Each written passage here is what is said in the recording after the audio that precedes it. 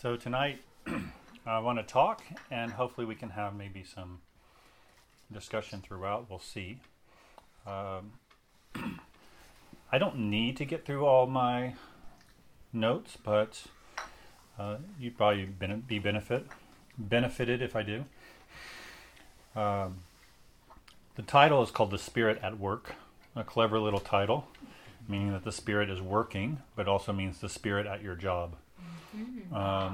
What is the relationship between the Holy Spirit and people's jobs? I don't know if that feels a bit discordant to you when people often speak about the Holy Spirit, or when people have notions of what the Holy Spirit is like. Sometimes the Holy Spirit comes off as a force, an otherworldly or an alien force that kind of breaks into our ordinary experience and creates an ecstatic experience, maybe some warm feelings. It's also a very private emotion, a private experience. The Holy Spirit's talking to me, or some kind of expression like that. Well, when we do think about the Holy Spirit, people really sever the Holy Spirit from ordinary experience. So to say the Holy Spirit and work seems discordant for most people. If you've been at L'Abri for any time, a length of time, you'll know that this is not a view that we hold. I believe that the Holy Spirit is often seen through this lens called the sacred-secular divide. So the sacred is the religious activities, prayer, worship, communion, preaching, these kind of things. That's where the Holy Spirit might live. And then secular, I'm not talking about atheistic or anything like that. It just means the ordinary experience. The older definition of secular means the ordinary experience of plumbing, of carpentry, of buying and selling, inventing. And not only is the sacred secular divided from one another, almost like a spirit versus matter kind of thing, is that the secular falls beneath and the sacred comes above. So the spirit would be something above ordinary experience, and then you have the monotony of mundane. Now, within this framework, you're going to see work as something that's lower, a part of the lower realm. And I've seen a lot of people who talk to me and they think, oh, you do L'Abri work. I wish I was doing something, meaningful like that. Like, I'm just a plumber, or I'm just a bank teller, or something like this. And they denigrate their work. They see it as something lower than. At best, they may think of their job as a vehicle for evangelism. I don't know if you saw The Big Kahuna. It's about the salesman, where this young kid who really, instead of wanting to make the sell of the product, he really wants to sell the gospel. He wants to evangelize. He sees his work as an opportunity to evangelize. So some people will kind of justify themselves and saying, well, yes, I have to do this job because, we live in a fallen world, but as long as I'm evangelizing, then I'm doing something worthwhile. Or some people don't feel so bad about their job and they try to justify it by saying, well, at least I make enough income to donate to religious works. I tithe to the church or to parachurch organizations or something like L'Abri, for instance. And it's almost, I have to do this dirty work, and then here's the money that kind of washes it. That kind of, I have some nice things, and here's some money that I give up in order to kind of justify my job or purify my job, as it were. Is this familiar to anyone? Mm-hmm. I remember working at this company, ESL, and this other teacher said, I won't say the woman's name. He said, I think that she's just trying to establish the kingdom of God. She's just hiring people to establish the kingdom of God. And I thought that was a really odd phrase coming from this guy who I didn't really know. And he knew I was a Christian, but I got hired. I had a lot of private ESL experience, but I hadn't had school experience of teaching ESL. I love teaching. It fit well. But she hired me because she saw that I graduated from seminary, not because I had skills in ESL. I ended up doing well. But she was trying to use her platform in order to try to use it for evangelism or trying to set up Christians, and so that they might be an influence to these international students. I find this deeply unbiblical. This is deeply unbiblical. The Spirit is about personal renewal, about conversion, but that personal renewal is to be oriented outward toward creational renewal or cultural renewal. So there's personal renewal in order that it might go and become cultural renewal. Conversion so that I might be good at the work that I do. So instead of dividing the world between spirit and matter, the dualism that the Bible creates is actually between holy and sinful. And so no matter what you do, you can do it sinfully or you can do it righteously. You can be a plumber that is doing holy work, or you can be a plumber who is doing sinful work. It's hard for us to sometimes imagine that. We have to rework our imagination around, because sometimes we make hierarchies with these. So what I want to do is I just want to give an overview, a biblical reflection on how the Spirit relates to personal renewal and cultural renewal. This may be familiar to some. It may not be familiar to others. It will be important for us to do. And I hope by the end of that biblical reflection, you will see how intimately tied the Holy Spirit is to the material life. Not just the immaterial, which the Holy Spirit is a part of, but also the material. And then turn to some implications for what the biblical reflections means for work. So the first is the biblical reflection, and I want to do the standard creation, fall, redemption. Now, this is something that you may have heard of before, but it is very, very profound to have that structure. If you've become inoculated to it, that's too bad, because it's actually a very, very important layered way of seeing life as creation, fall, redemption. It's not just a system of analyzing all reality. It's also a narrative, a beginning, a middle, and an end. But it's not even just narrative, it's also the reality of history. The Bible is making a claim of history, that this is how it was in the beginning, this is how it became something other than, and then this is how it's restored. If you don't have that, you're struggling with if what is what ought. It's very difficult to get out of that. But if you have this understanding of creation, fall, redemption, it really helps you understand reality very differently. So I want to look at creation, fall, redemption in terms of the Spirit's work toward work. So first, creation.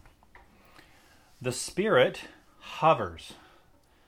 In Genesis 1 verse 2, the Spirit is into chaos management.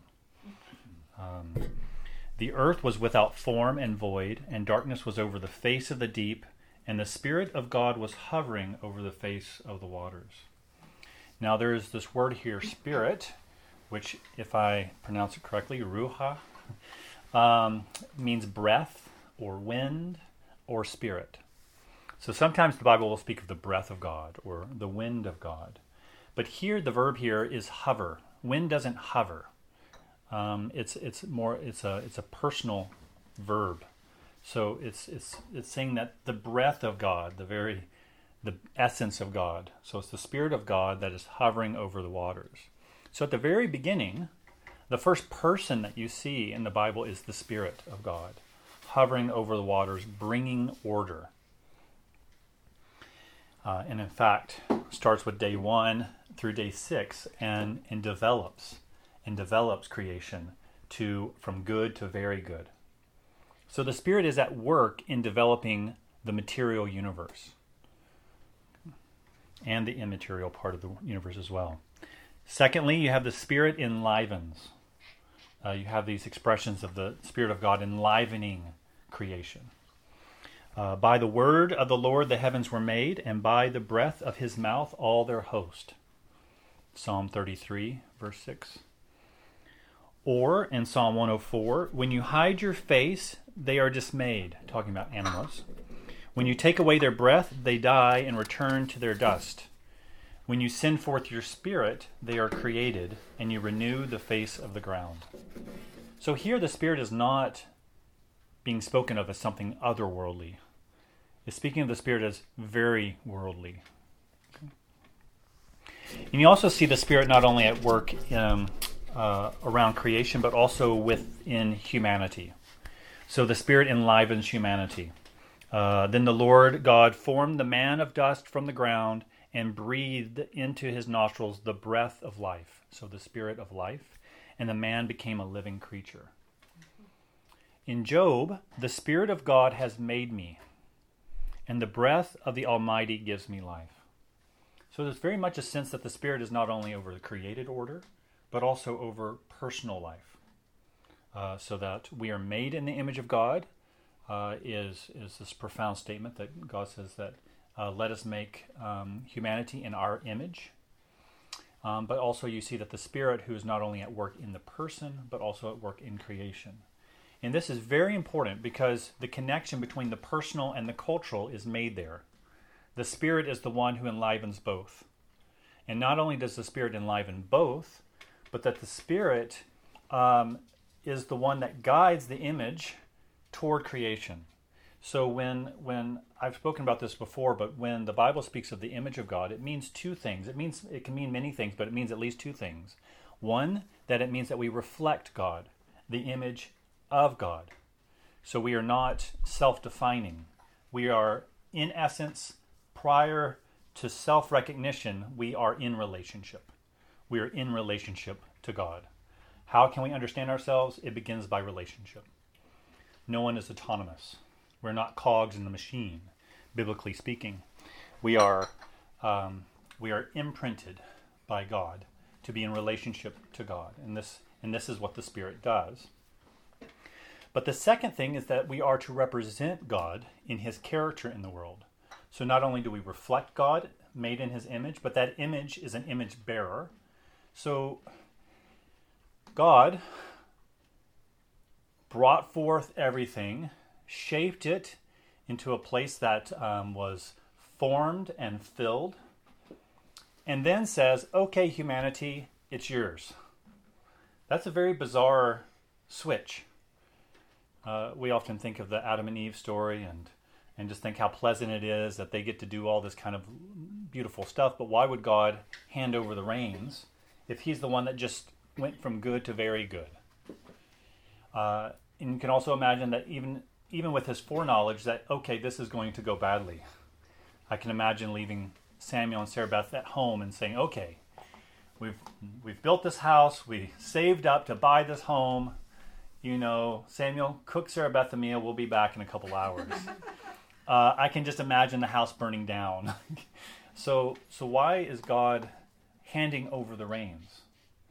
Well, it points to this image bearing, this imageness, that not only are we to reflect God in relationship, but we are to represent God in his character. So if we represent God in his character, then we are going to be in right relationship to his creation. That God has us as stewards. So that's why he calls Adam and Eve to tend to one another and to tend to the garden. So the personal plus creational equals cultural. Do you see that? And so they are to attend to God's purposes. It says that God said, God created humanity in his own image and blessed them and said, be fruitful and multiply and fill the earth and subdue it and have dominion over the fish of the sea and over the birds of the heavens and over every living thing that moves on the earth. But their ability to steward would be guided by their looking to God. If they look to God, they will well represent him. They will well represent his intentions. And also Psalm 8, and this is important. I want you to put a little flag in your head. Psalm 8. because in Psalm 8, it's where David writes this psalm. It's a poem, and it's a reaffirmation of humanity's place in the cosmos. That, okay, you've made humanity lower than God, but above all things. Why are you so mindful? Why are you giving us this special place? And if you reflect long about humanity on the earth, we have a lot of power. We are the number one shaper of creation in many ways, for better or for worse. There's nothing more dynamic and more strong and powerful than the human being on earth. Yet God gives creation to be stewarded by humanity, because as long as they look to God, then they will participate in what God is doing in creation. That's that humanity gets the privilege of participating in what God is doing on the earth. So God is sustaining it. He's brought it forth and called us to participate in it. And the way that he does that, he says, okay, I'm producing all things to produce according to its own seed. He calls Adam and Eve to tend to the garden. Well, this might seem like a minutia, but what it means is that they were not created to not mess up a static atmosphere. The Garden of Eden is not static, it's dynamic, it's constantly producing. It needs human stewardship. It needs human stewardship. If it doesn't have human stewardship, it produces and it doesn't flourish. So they are to tend to one another, produce children, and to tend to the garden. As one poet, Chad Walsh, says, making the fullness of creation fuller. But you also see the Spirit of God at work in particular ways. The very first time that the Spirit is mentioned in the Bible is of Bezalel, the son of Uri. Okay. The Lord said to Moses, "See, I have called by name Bezalel, the son of Uri, son of Hur, of the tribe of Judah. And I have filled him with the Spirit of God." Okay, what is the Spirit to do? "With ability and intelligence, with knowledge and all craftsmanship to devise artistic designs, to work in gold, silver, and bronze, in cutting stones for setting, and in carving wood, to work in every craft." So the first mention of the Holy Spirit in the Bible is anointing for craftsmanship. Is anointing for craftsmanship. Because it points to humanity's need to be in relationship to God so that they might know how to develop this dynamic creation. Because creation has the seed of potential. Creation has all this potentiality. As we can see later, that we start in the garden and end in the garden city. That there's a whole development of culture.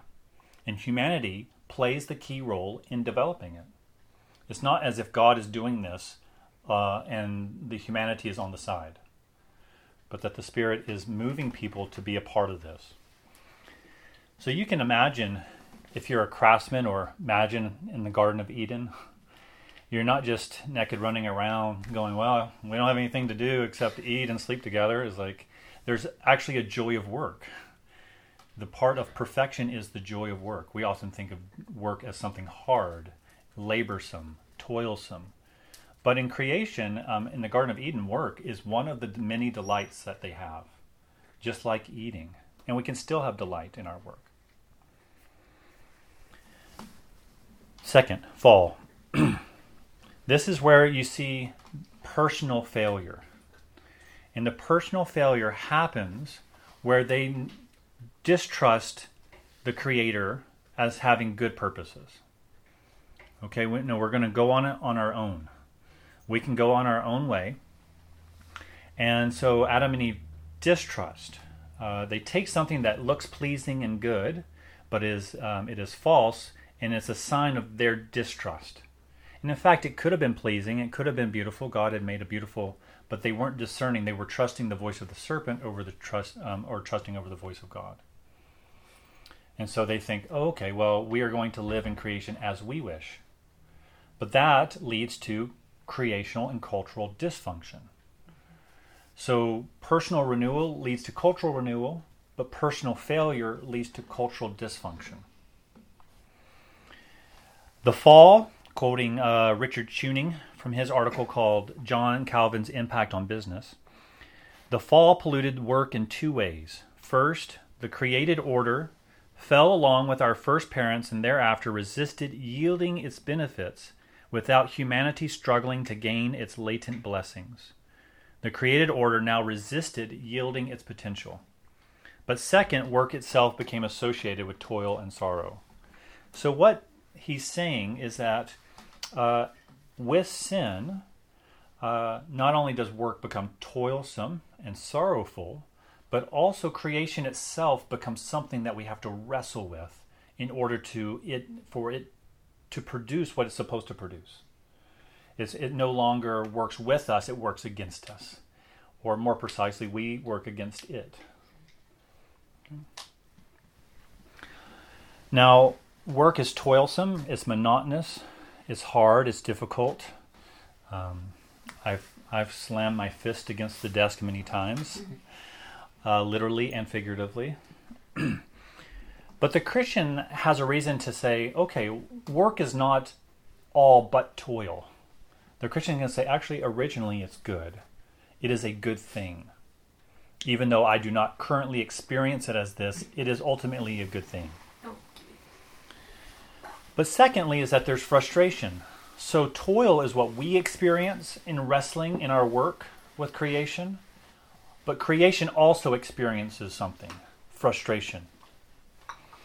Paul writes in his letter to the Roman churches, "For the creation was subjected to futility, not willingly, but because of him who subjected it, in hope that the creation itself will be set free from its bondage to corruption and obtain the freedom of the glory of the children of God." The basic essence here is that creation is frustrated. It groans because it has a bad landlord. We are bad landlords. We are not tending to it well. We're not stewarding it well. We're actually quite abusive to creation. We don't have dominion, but we dominate, we exploit, we neglect. And creation is longing for humanity to be restored. It wants that personal renewal so that it itself will also experience liberation. Creation needs us to be liberated. That's the biblical story. So we may see conversion alongside conservancy. We can see conversion along conservancy.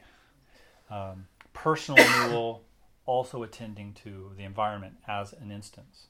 They are not opposed to one another. Now, some people have said humanity is a virus. I've had many students that come and say, well, humanity is just a virus. It's better if humanity was obliterated. Now, this is always theoretical. It's rarely for someone to obliterate the human species. Okay, but they see that there's a huge problem because humanity does such great damage. There's the movie Manufactured Landscapes, where it was an American director of a Canadian photographer in China, multicultural. But the photographer was in China taking a picture of the devastation in China. But the reason the pictures were of the devastation was that their devastation was so systematic. It was beautiful. It was beautiful, systematic destruction. And so you have all these mounds and mounds and mounds of coal. You have their ability to have all the people come out and disassemble their whole city. And they're very systematic in their destruction. And so it has this sense of beauty, but very distorted. And so this is the reality of the fall of the human image having so much power, but not knowing where to put the power. I want to say, but humanity is not a virus because creation longs for our liberation. Creation is not better off without humanity. Creation is in need of humanity. I was thinking about this piano. Imagine this piano sitting there without any human touch. Okay? Just imagine it sits there with no human touch. Eventually it will go into disrepair. Eventually it will break down. No one's going to repair it. No one's going to build one. But if someone sits down at the piano is almost longing. You might want to call it the piano is longing to be played. Because that is what it's, not only what it's made for, but it is evidenced of the potentiality of creation. That there's an unseen reality called music. And it really fills our senses. We love music. We can't get enough of music. We're all music lovers, whether we like good music or not. We won't decide which is good and what's not tonight. But this idea that this piano was not played, there would be something really lacking. Creation is longing to be played. Creation is longing to be stewarded. This is with art. This is with life itself. And our work is a part of that great gift to creation. Yes, we are like a virus. We do so much destruction. But there's power to bring beauty, goodness, and truth to life. And so creation's longing for us to be a part of it. It needs us. That's the biblical witness. Another note is that in spite of sin and human rebellion, God does not abandon his creation. It's called a doctrine of common grace. Common grace is that that in spite of sin and human rebellion, God still allows goodness and beauty and truth to exist, even in its imperfect form, but it can still emerge. It still emerges. So God upholds his created and moral order, and he restrains the effects of sin. So that, and we can say that whether someone is a Christian or not, whether someone believes in the Spirit or not, the Spirit is still at work in all of creation. This is a Reformed doctrine called the doctrine of common grace. John Calvin really brought this to the fore and said that unbelievers can bring beauty. And he's saying if we deny the work of people who are not believers in Christ, then we are actually standing against the gifts of the Spirit, which is a very interesting thought.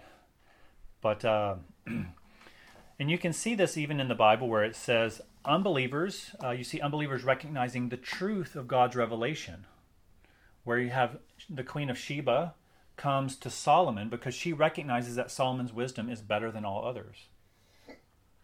So she recognizes truth.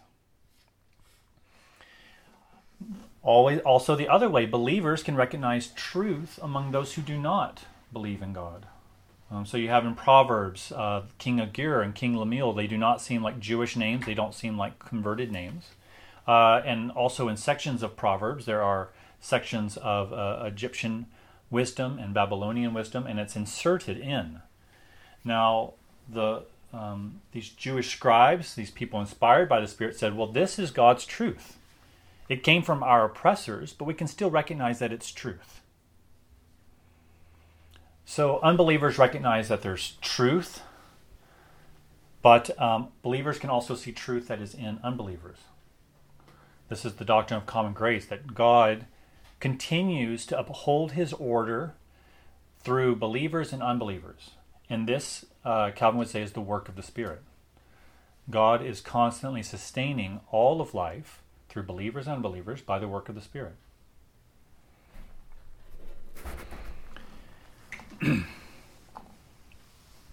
Paul says something similar, saying that the Gentiles who do not have the law by nature do what the law requires. So he recognizes that the Gentiles who do not have the Jewish law have it written on their hearts, that God has made them in his image, and that this image emerges and shows up. They may not know where it comes from or what the whole thing is or discern it all, but it emerges. It emerges. So you see that there's not only is there this recognition that the Spirit is at work, but you also see that the human image of God is still at work in developing culture in the midst of sin and rebellion. This is also a part of common grace. So when you look at Cain's lineage, who's probably the first bad guy, the first villain of the Bible, but his in Genesis 4, verses 20 through 22, Jabal, the first tent maker, Jubal, the first musician, Tubal-Cain, first metallurgist. You have this development of culture in spite of sin in human rebellion. Calvin says, we ought not to forget those excellent benefits of the divine Spirit, which he distributes to whomever he wills for the common good of mankind. So Calvin is saying that the Spirit gives gifts to all people so that all people will benefit. This is the kindness of God. Yet you also see the Tower of Babel. You know, they're unified in language, they're unified in skill, but they're not unified in truth. And so they're able to, instead of becoming a blessing to the nations, they try to develop a tower that goes up to heaven. You almost think of the Tower of Babel, which is kind of the origins of Babylon, is that this attempt to try to unite heaven and earth through human power. You can think of technology today, modern day technology. It is this ability for humans to do so much power, but not knowing what its end goals are or what's its source. And when we don't know the source and we don't know the end goals, we can become very confused about its proper use. I often think of this as a ship that's sailing in the sea, because some people talk about unbelievers as a category of no free agency, that they have no freedom, that they can do no good. But this is not the biblical view, as I've tried to mention. And so the metaphor I like to work with is a ship that's sailing on the sea, and it can navigate with lots of force and lots of power and lots of beauty, but it doesn't have a compass. It doesn't know where it's going. Okay? So this is the power of the human in the midst of the fall. And so with the lack of personal renewal, there's still lots of power being made in the image of God through the work of the Spirit to bring cultural development, but also cultural chaos. Redemption. This is the third and final point of the biblical reflection. Is that this is the radical fulfillment of God's purposes for creation and for our work. As one guy said, God has a project. He won't let his fallen creation go. Jesus Christ is the linchpin of the divine plan. So he won't let creation go. So in Jesus, in several New Testament books, Jesus is spoken of in relation to the Creator. Okay, so he is identified with the Creator. In John 1, 1 John 1, Colossians 1, Hebrews 1, Revelation 1. It's interesting that so many books begin by pointing to Jesus in association with the Creator.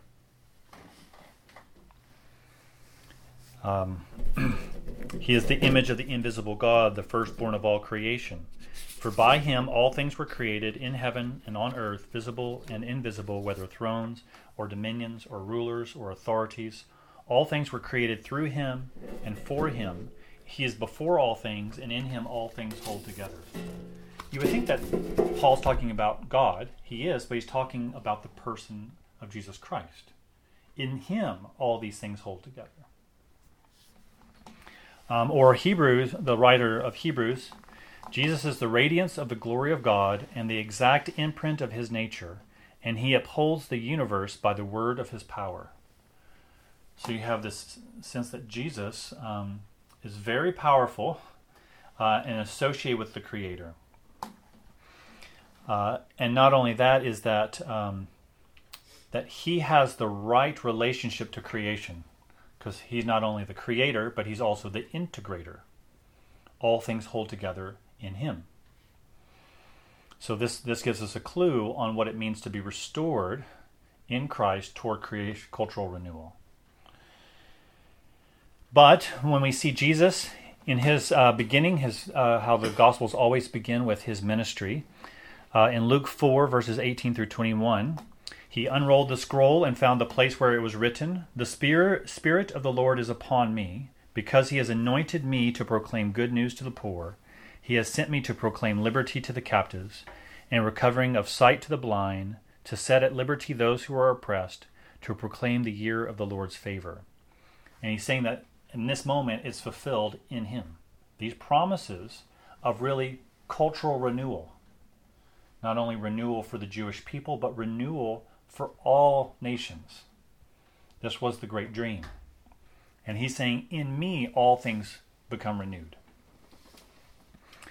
But Jesus, if you saw that, he's not just saying in him, but he's saying he's been anointed by the Spirit to proclaim this. He's anointed by the Spirit to proclaim this cultural renewal. It's the Spirit that's guiding him toward cultural renewal. This is what he's here for. And so he always has this alongside forgiveness, alongside conversion.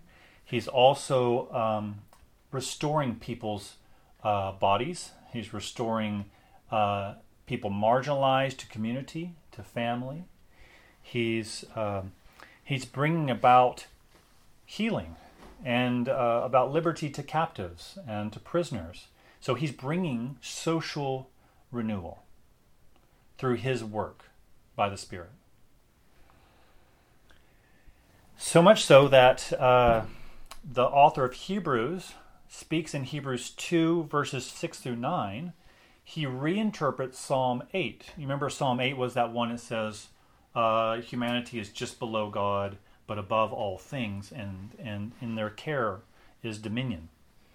Well, the author of Hebrews goes back to Psalm 8 and says, in putting everything under them, God left nothing that is not subject to them. So everything is subject to humanity. Yet, at present, we do not see everything subject to them. That means that there is cultural decay or cultural frustration. But we do see Jesus. And so the author of Hebrews is pointing at Jesus as the one who fulfills Psalm 8. He's the one that fulfills the dominion mandate. So Jesus came to restore the original goal of creation, to restore us to faithful human stewardship, not to take us out of the world, but to restore us to holy stewardship rather than sinful stewardship. So forgiveness is alongside healing. And Jesus did this through the power of the Spirit.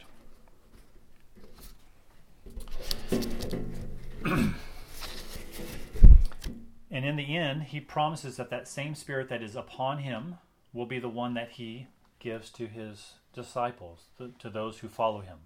So he promises the Holy Spirit. He promises that power, not just the power to heal or to speak in a particular tongue, but that they might be able to be a part of God's purposes in creation, of his cultural renewal. So the reception of the Holy Spirit is not an ecstatic abnormality, but a return to God's purposes for his creation. So that's why Paul speaks about those who are in Christ are as new creations. Therefore, if anyone is in Christ, the new creation has come. The old is gone, the new is here. This is not brand new, this is a renewed sense. And then you think of Pentecost, this climactic fulfillment, where the Spirit descends and comes upon these disciples of God's apostles, or Jesus' apostles. And it fulfills this prophecy from the prophet Zephaniah, saying, "For at that time I will change the speech of the peoples to a pure speech, that all of them may call upon the name of the Lord and serve him with one accord." Now, what that means is that the Holy Spirit at Pentecost is doing something dramatic, and he's doing something that is of history, the creation, fall, redemption. And Pentecost is that pivotal moment where God is restoring people to be indwelt by the Holy Spirit, not just to be anointed on occasions, but to be indwelt by the Spirit so that they might be able to go about doing cultural renewal, becoming a seismic power among all nations. And so the Spirit gave Jesus' disciples the ability to speak in ways that people from all nations could understand. So you see that it's a redemption of the Tower of Babel. It's a critique of the Tower of Babel, but also the right way. And so instead of trying to unite heaven and earth by human power, it's that God descends and has people speak that all nations can hear. And they are not to go establish a Christian nation, but they are supposed to go to the ends of the earth. And as they go to the ends of the earth in the power of the Spirit, they start having this, what this one writer, Larry Sargentop, called a moral revolution. It was something unseen in history. And so you have throughout Acts and the New Testament letters this transformation of people's lives and of people's work. So in 1 Thessalonians, Paul says, make it your ambition to work quietly. Part of the work of the Spirit is that your ambition is to work a quiet life. We don't often think of the Spirit in this role of quiet work. The thief is called to stop stealing, work with their hands in order that they might be generous to those in need. This is a restoration, a personal renewal of someone who's a thief, probably in need, and says, stop stealing. Start working with your hands so that you might be generous to those who are poor, to those who are like you. This personal renewal leads to cultural renewal. The slave is to serve their master well, as if they're in service to Christ. So this is not a revolt or a revolution, but one that is it's the transformation from below, that God is at work to transform society through the work of the Spirit. People are not called out of their jobs, they're called to remain in their jobs. Zacchaeus is not supposed to stop collecting taxes, he's supposed to do it in a holy way. And so it's in a way a humble spiritual battle. It's a humble spiritual battle. They're not called to pick up swords, but to honor the emperor, unless the emperor calls them to act in a way that is against the one and only God. And so the Spirit is at work through the indwelling of the people of God for the purposes of restoring creation through cultural renewal. This isn't absent of human creativity, but just as the Spirit anointed Bezalel, is that the Spirit indwells us so that our creativity, that imageness, might come to bear on what God is doing in His creation. That we become participants, voluntary participants in what God is accomplishing in creation. This is the work of the Spirit.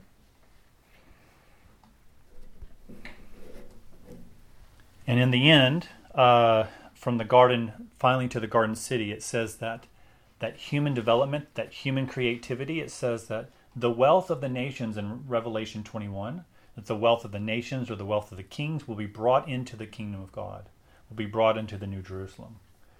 Now pause and think about that human cultural creativity will be affirmed and brought into the kingdom of God. So God desires to have humans participate in what He's created so that it might be brought before Him, because this is what He's designed it for. Okay, so that was a whirlwind through biblical reflection. So what does this mean for us and for our work? First, it means that work is not tolerated as a part of the Christian life. It is to be celebrated. Jesus died for our work. Jesus died so that we might work. It's a part of our personal renewal, but our personal renewal is to orient us to God's good purposes in creation. And this is the work of the Spirit. Personal renewal leads to cultural renewal. God's purposes are achieved in part through our work, through the labor of our hands. God accomplishes His purposes through us. So work is not to be tolerated, but something to be affirmed and celebrated. If you're washing dishes, don't curse, be thankful. You are participating in God's good purposes. The work of our hands is a key part to living the life by the Spirit, a spiritual life. And so this is why Martin Luther referred to work of our hands as a vocation, as a spiritual calling. He emphasized that it wasn't just the clergy who had a priestly calling, but that there was the priesthood of all believers. This was a major and radical difference from what the Catholic Church had been saying. And so the Reformation actually created, it's the beginning of you seeing art reflecting the potato peelers, or if you see a Van Gogh, or you see some of these Renaissance of people working in the fields, that's radical. It's affirming ordinary work as a spiritual calling, and not just people with golden orbs around them as saints. It was the radical affirmation of ordinary existence as a part of the spiritual life. And so Luther and Calvin had a large part of that, and I'm talking about them. So this means, for Luther, that every person who belongs to Christ is called into his service, to God's service, in whatever one does. So this is a wonderful quote from Luther, quoted by Paul Marshall. If you are a manual laborer, you find that the Bible has been put into your workshop, into your hand, into your heart. It teaches and preaches how you should treat your neighbor. Okay, so it's saying that the Bible has taught you how to live well, and it has taught you to love your neighbor. And now he wants to tell you how you are to love your neighbor. Just look at your tools, at your needle and thimble, your beer barrel, your goods, your scales and yardstick or measure, and you will read this statement inscribed on these tools. You have as many preachers as you have transactions, goods, tools, and other equipment in your house and home.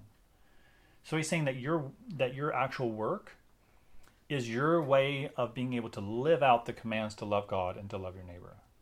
That vocation is a way of God loving others. Now, I mentioned earlier common grace, and that's very much at the forefront of Luther's mind. He believed that God accomplished his purposes through those who did not believe, as well as those who are Christians. This is because God accomplishes his loving purposes through the order of vocation.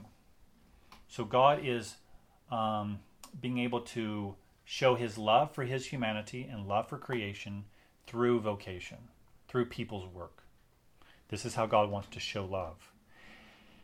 So Luther said that we pray in the Lord's Prayer that God would provide our daily bread. And the way God gives us our daily bread is through the vocations of farmers, millers, and bakers. So we pray for our daily bread, and God gives us our daily bread through bakers and millers and farmers. In our modern economy, writes this one man named Veith, we might add truck drivers, factory workers, bankers, warehouse attendants, and food service workers.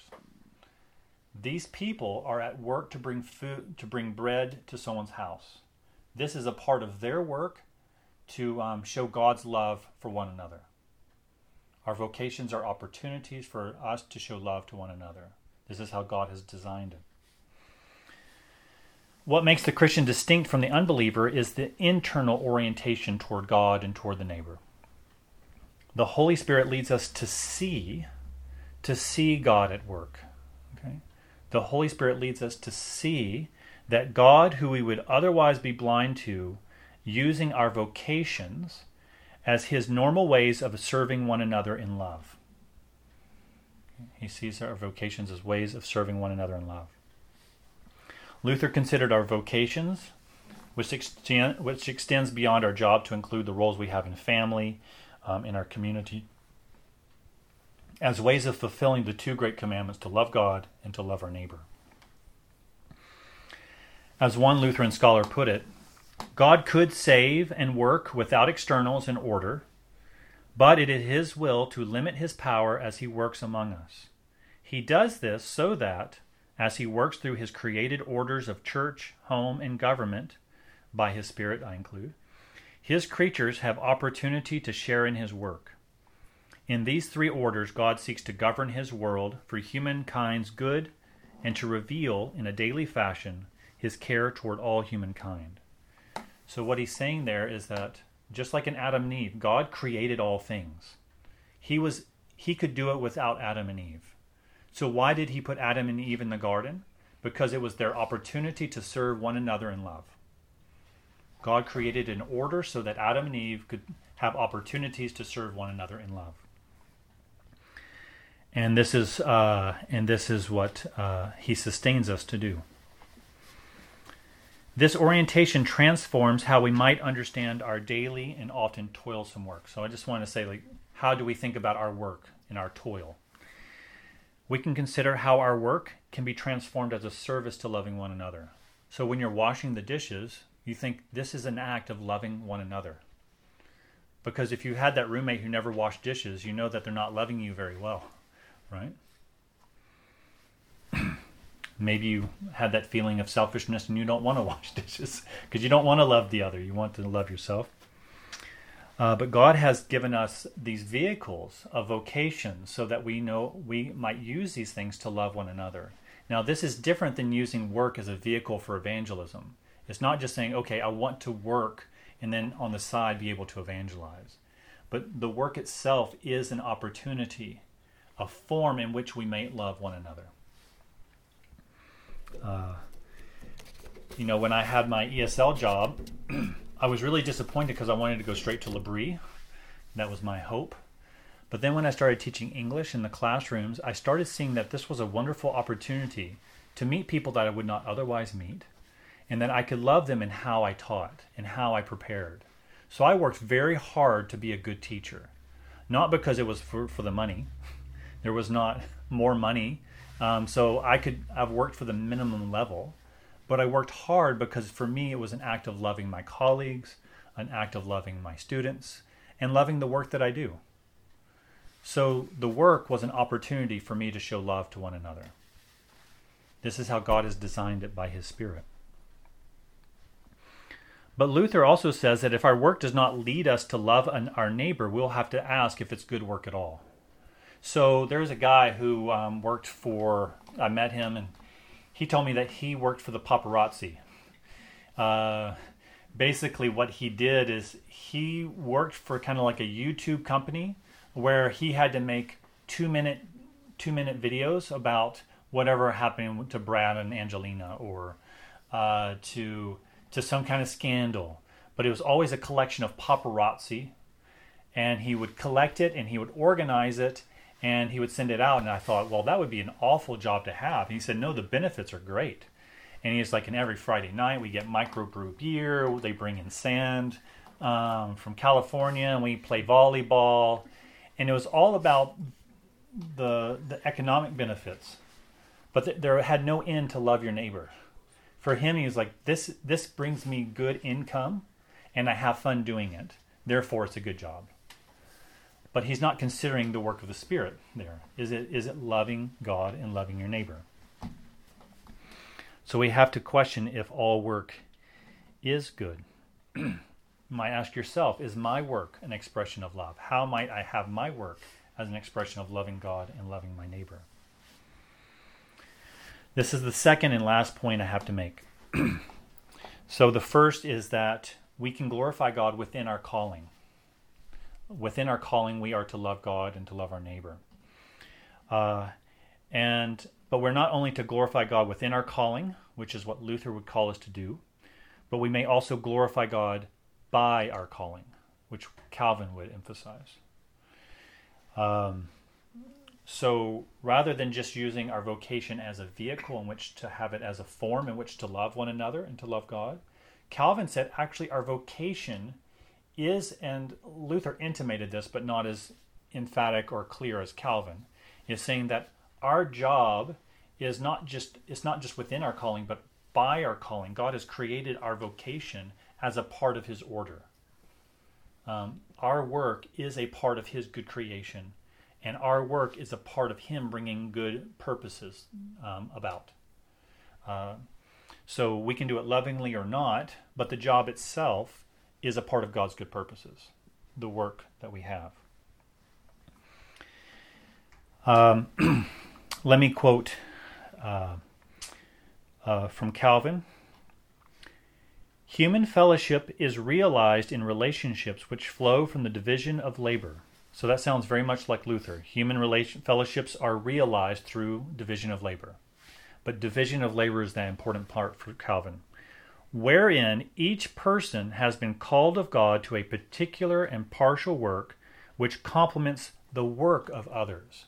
So it's not just a person who's doing a job in relation to a person who's doing a job, but that the work is in relation to the other work.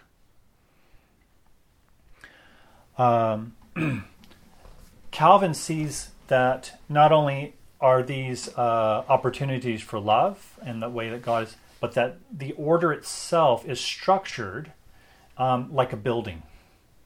And this building has several compartments.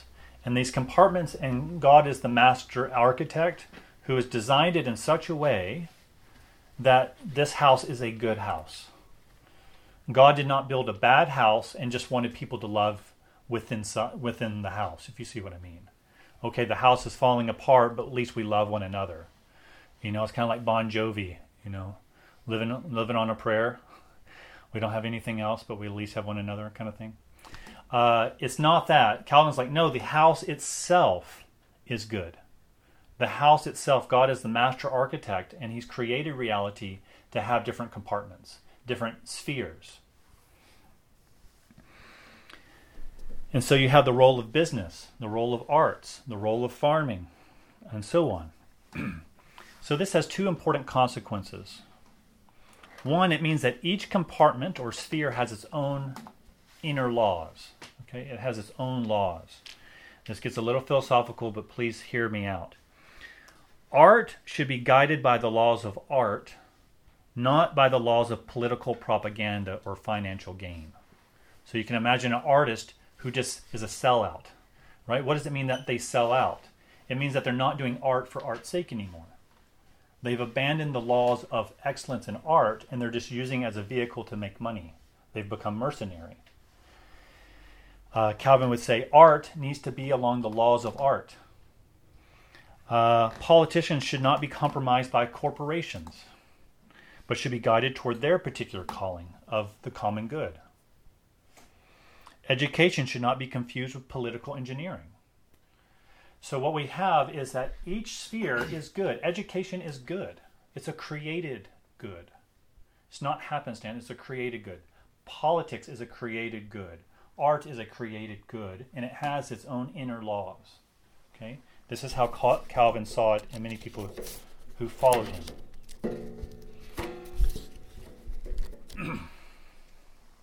And so we need to ask, what is God's design for each field? Now, I can't get into that, but people ought to discuss, well, what makes art art, rather than a business, rather than a political machine or something like that. How can art be for art, business for business, politics for politics? But this does not mean that each sphere stands autonomous, that each place of vocation, each place of work stands in the building. God as the master architect has placed each of these spheres not autonomously, they are on their own laws, but they work interdependently. That they are mutually submissive, or they're mutually obliged to one another. So arts can serve politics, and politics can serve business, and when each of them serve their own laws, then it becomes a harmony of the musical spheres, as it were. Or as one theologian put it, where the political scientist ceases, there the jurist begins. Just as where the moralist stops, the theologian begins. And where the physicist ends, the physician begins. All these arts are united in practice. So saying that each has its role, and they serve a different sphere. And that sphere serves a different sphere. And so our work is not just loving my work, doing it well is loving you, but it's that my work actually serves your work. This is Calvin's vision. And he's saying that this is the work of the Spirit. This is the work of the Spirit holding this building together. And so our vocation is a part of God's good order to be fulfilled so that it might be in service of other vocations. So if I'm doing my job well, it will serve you in your job and serve you in your job. not just as persons, but actually in your vocations. That I'm a citizen, I'm a responsible citizen in the work that I do. This is how God's designed it, Calvin says. But he says that none of these spheres, which includes the church, cannot mediate between these. So sometimes and often our temptation in the modern world is where the state tries to integrate everything. The state is the one that tries to be the great coherer or the great integrator. Or in medieval times, the church tried to be the great integrator. And Calvin's like, no, the church or the state, they cannot be the mediator. They cannot be the integrator of all these different spheres. The only way that these spheres can be in right relationship is in Christ. So instead of saying, okay, how am I supposed to do art well? Like, how am I supposed to do art well? Well, maybe the government says you can do this and not this or something like that. Well, then I'm submitting to the government to tell me how to do art. Rather, Calvin is saying that we submit ourselves to Christ. In whatever we do, we submit ourselves to Christ through the Spirit, and that leads us to do art well. It doesn't mean to make religious art, because that would try to find art within the church, the sphere of church. Rather, I'm doing art well in my submission to Christ. And I do church well in my submission to Christ. I do politics well in my submission to Christ. It's Christ who I let integrate it. It's not me or trying to find some human means in which to integrate my work. It's very complicated. I hope you're holding it together. So there's no other mediator or integrator other than Christ. In Christ, all things hold together. And so this is where the Spirit is at work. The Spirit regenerates our hearts in this personal renewal because it moves us to the preeminence of Christ. It calls us to look at Jesus as Lord. And at that moment of restoring us to the Creator in right relationship, then we are in then right relationship to creation.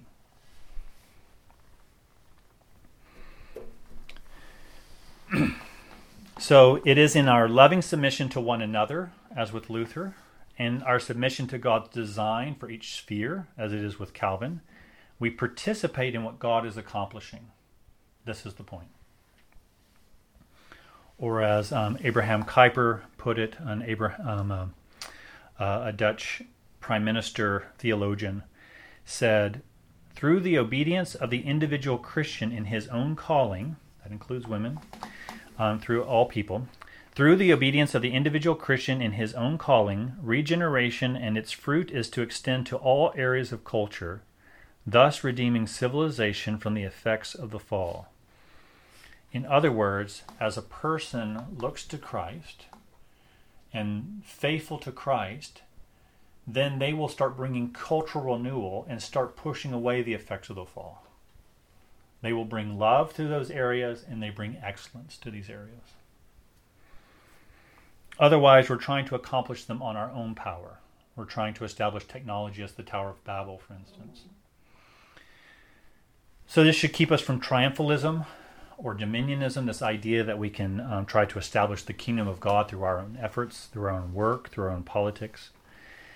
And it's good for us to remember that Pentecost was to bless the nations, not to establish a Christian nation, but to bless all nations through our obedience to Christ. This is how cultural renewal and a moral revolution happened in the Greco-Roman society. This is how the Reformation did so much powerful good, in the 16th, 17th centuries. And so we might want to ask, how is our work loving God and loving others? But also, what is my vocation for? How is it in mutual obligation to other vocations? Okay, so that's where I end. So in summary, this idea that the Spirit is not something that is antithetical to matter, but that the Spirit is a perfecting cause to the material world, that God has his purposes for his creation being developed through culture, and that humans voluntarily participate, and they become oriented to God's purposes through the work of the Spirit. So the Spirit's not taking us out of our work, but actually orientating us to good work. So that's where I'll end.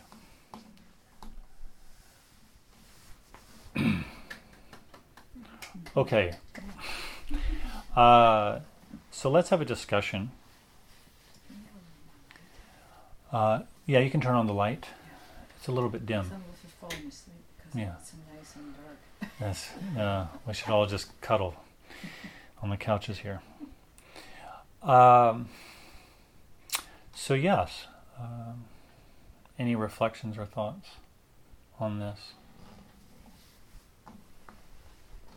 I found my thoughts going back and forward once or twice to the teachings about the body of Christ, that the church, the body of Christ, is comprised of many members, many parts, the legs, the feet, the arms, etc.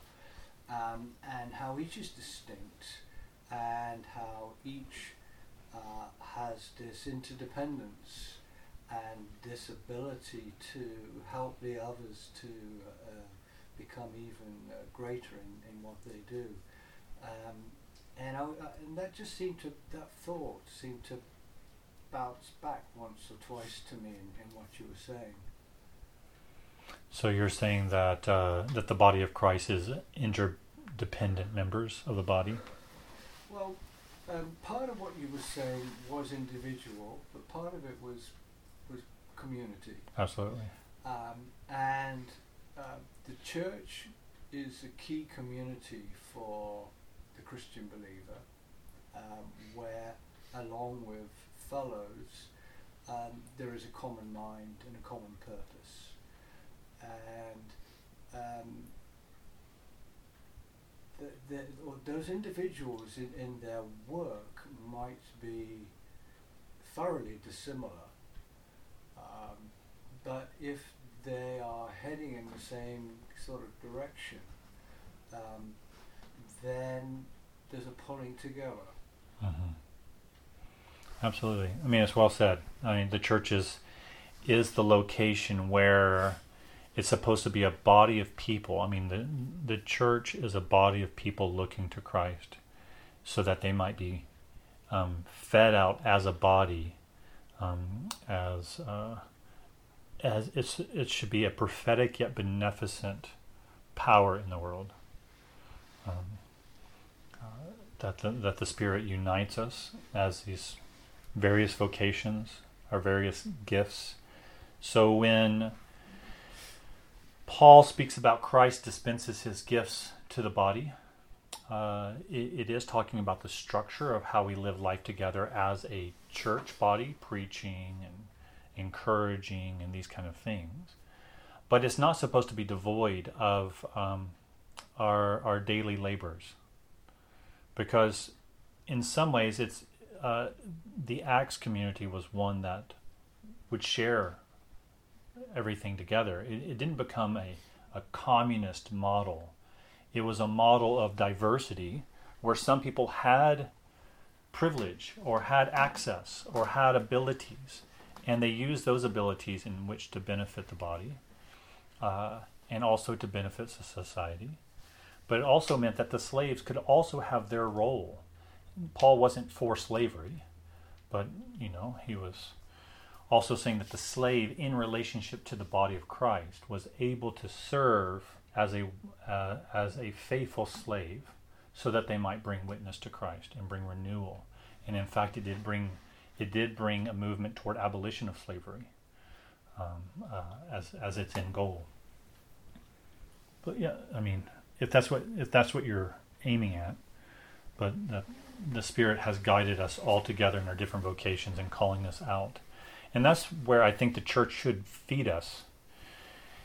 We shouldn't have, I mean, this is an appropriate place to have a discussion about Spirit and work. But when I decided to do a discussion group called Marketplace, which was an imitation of another group, or in partnership with another group that's happening in Victoria, but it was an encouragement of thinking Christianly about people's work in whatever work they did. So we had land surveyors, a person who made beer equipment, a therapist, an engineer, all these different types of people. And I was helping them think through how they might do work well. But what I discovered is I emailed all these churches and all these leaders that I had come to know over a year and a half. And I said, you don't have time to preach about engineering and work in your pulpit. I would love just to help your congregants think Christianly. I'm not a church. I'm just wanting to help you. It's free. I'm not taking anyone. And no one wrote me back except one person. And it was through word of mouth that it actually built up. So I find it very disappointing sometimes that the church is about itself rather than mobilizing people to do well with whatever they do, to encourage people in the types of work that they do. I got a question. Who was that guy that you mentioned, or when you talked about Christ integrated, art should be art, politics should be politics, and so on and so forth? Who is the person that you referenced? John Calvin. John Calvin. Okay. Yeah, and where Calvinism was seen, most people think of John Calvin as this stodgy doctrinarian who's about predestination. And, that there sometimes there's a bit of stodginess that you can see in him, but also he's a very colorful Frenchman. And he writes poetically when he writes his commentaries. And B.B. Warfield called him the theologian of the Holy Spirit. So most people don't know that John Calvin focused a lot of time on the Holy Spirit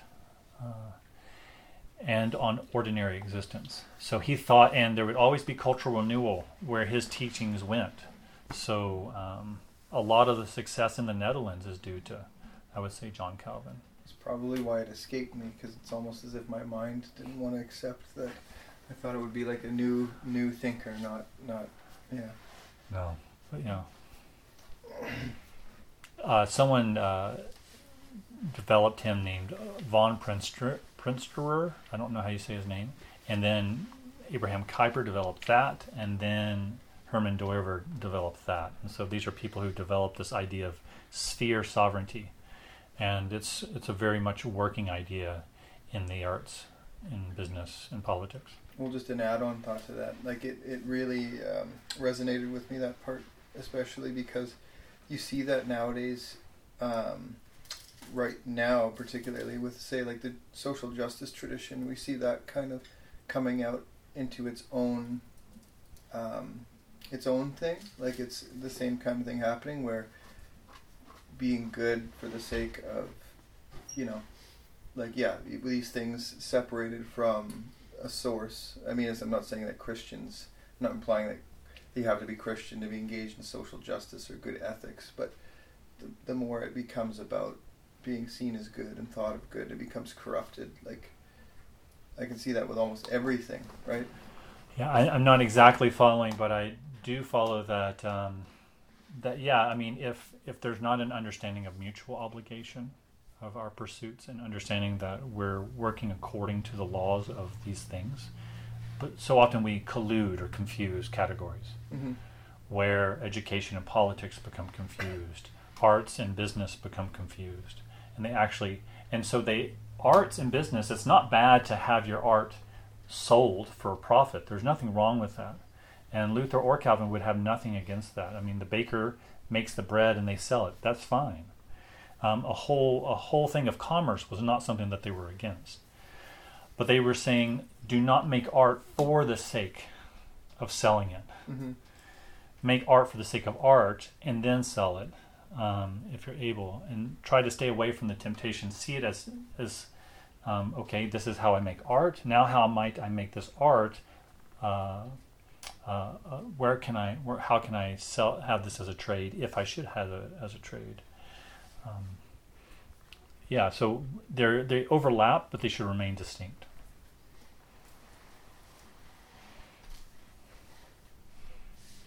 I was just curious why sort of that idea that the spirit is separate from matter. how that kind of became the main idea about it, rather than kind of what you're describing, like how that kind of originated.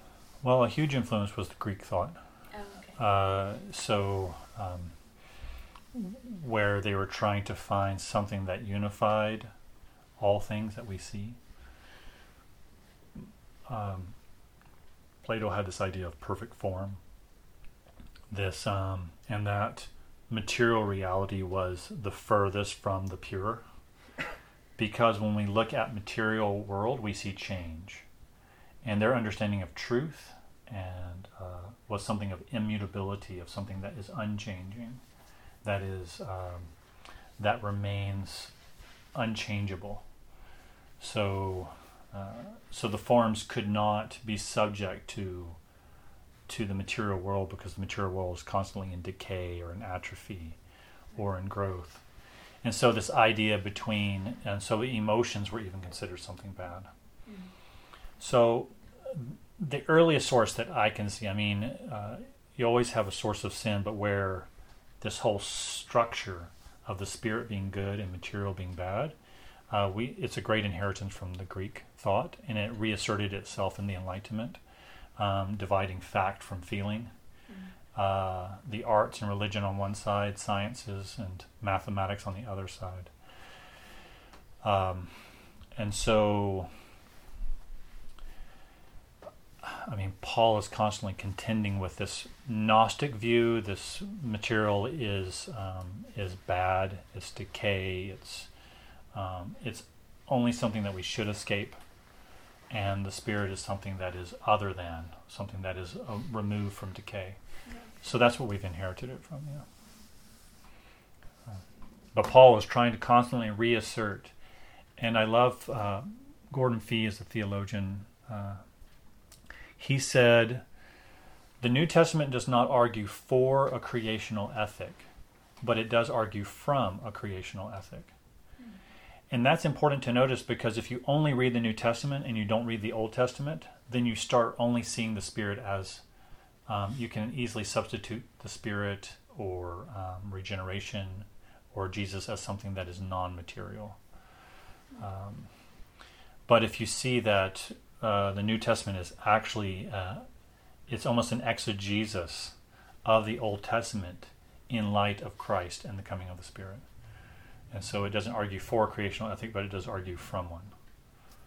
So. Have you ever read that essay by Wendell Berry, Christianity and the Survival of Creation? Mm-hmm. Yeah, it reminds me of that. It's very absolutely, similar. yeah. Wendell Berry's done a lot of good writing around this topic.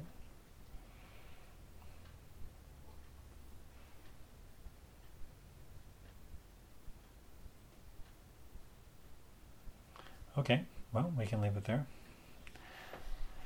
So, thanks, and there's some more tea and cookies, and you can hang out as long as you like. Thanks, Clarke.